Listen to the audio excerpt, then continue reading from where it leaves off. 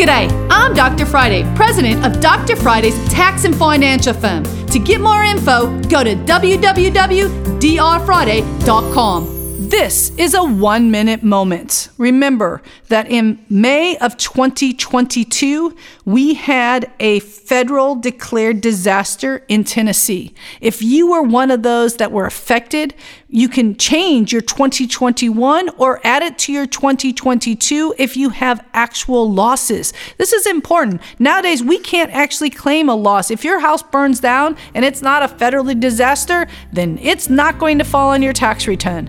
But if you did get affected by these storms, you need to make sure you've looked over your taxes. Talk to your tax person. If you have someone, make sure they're giving you every single dollar you're entitled to. You can catch the Dr. Friday call-in show live every Saturday afternoon from 2 to 3 p.m. right here on 99.7 WTN.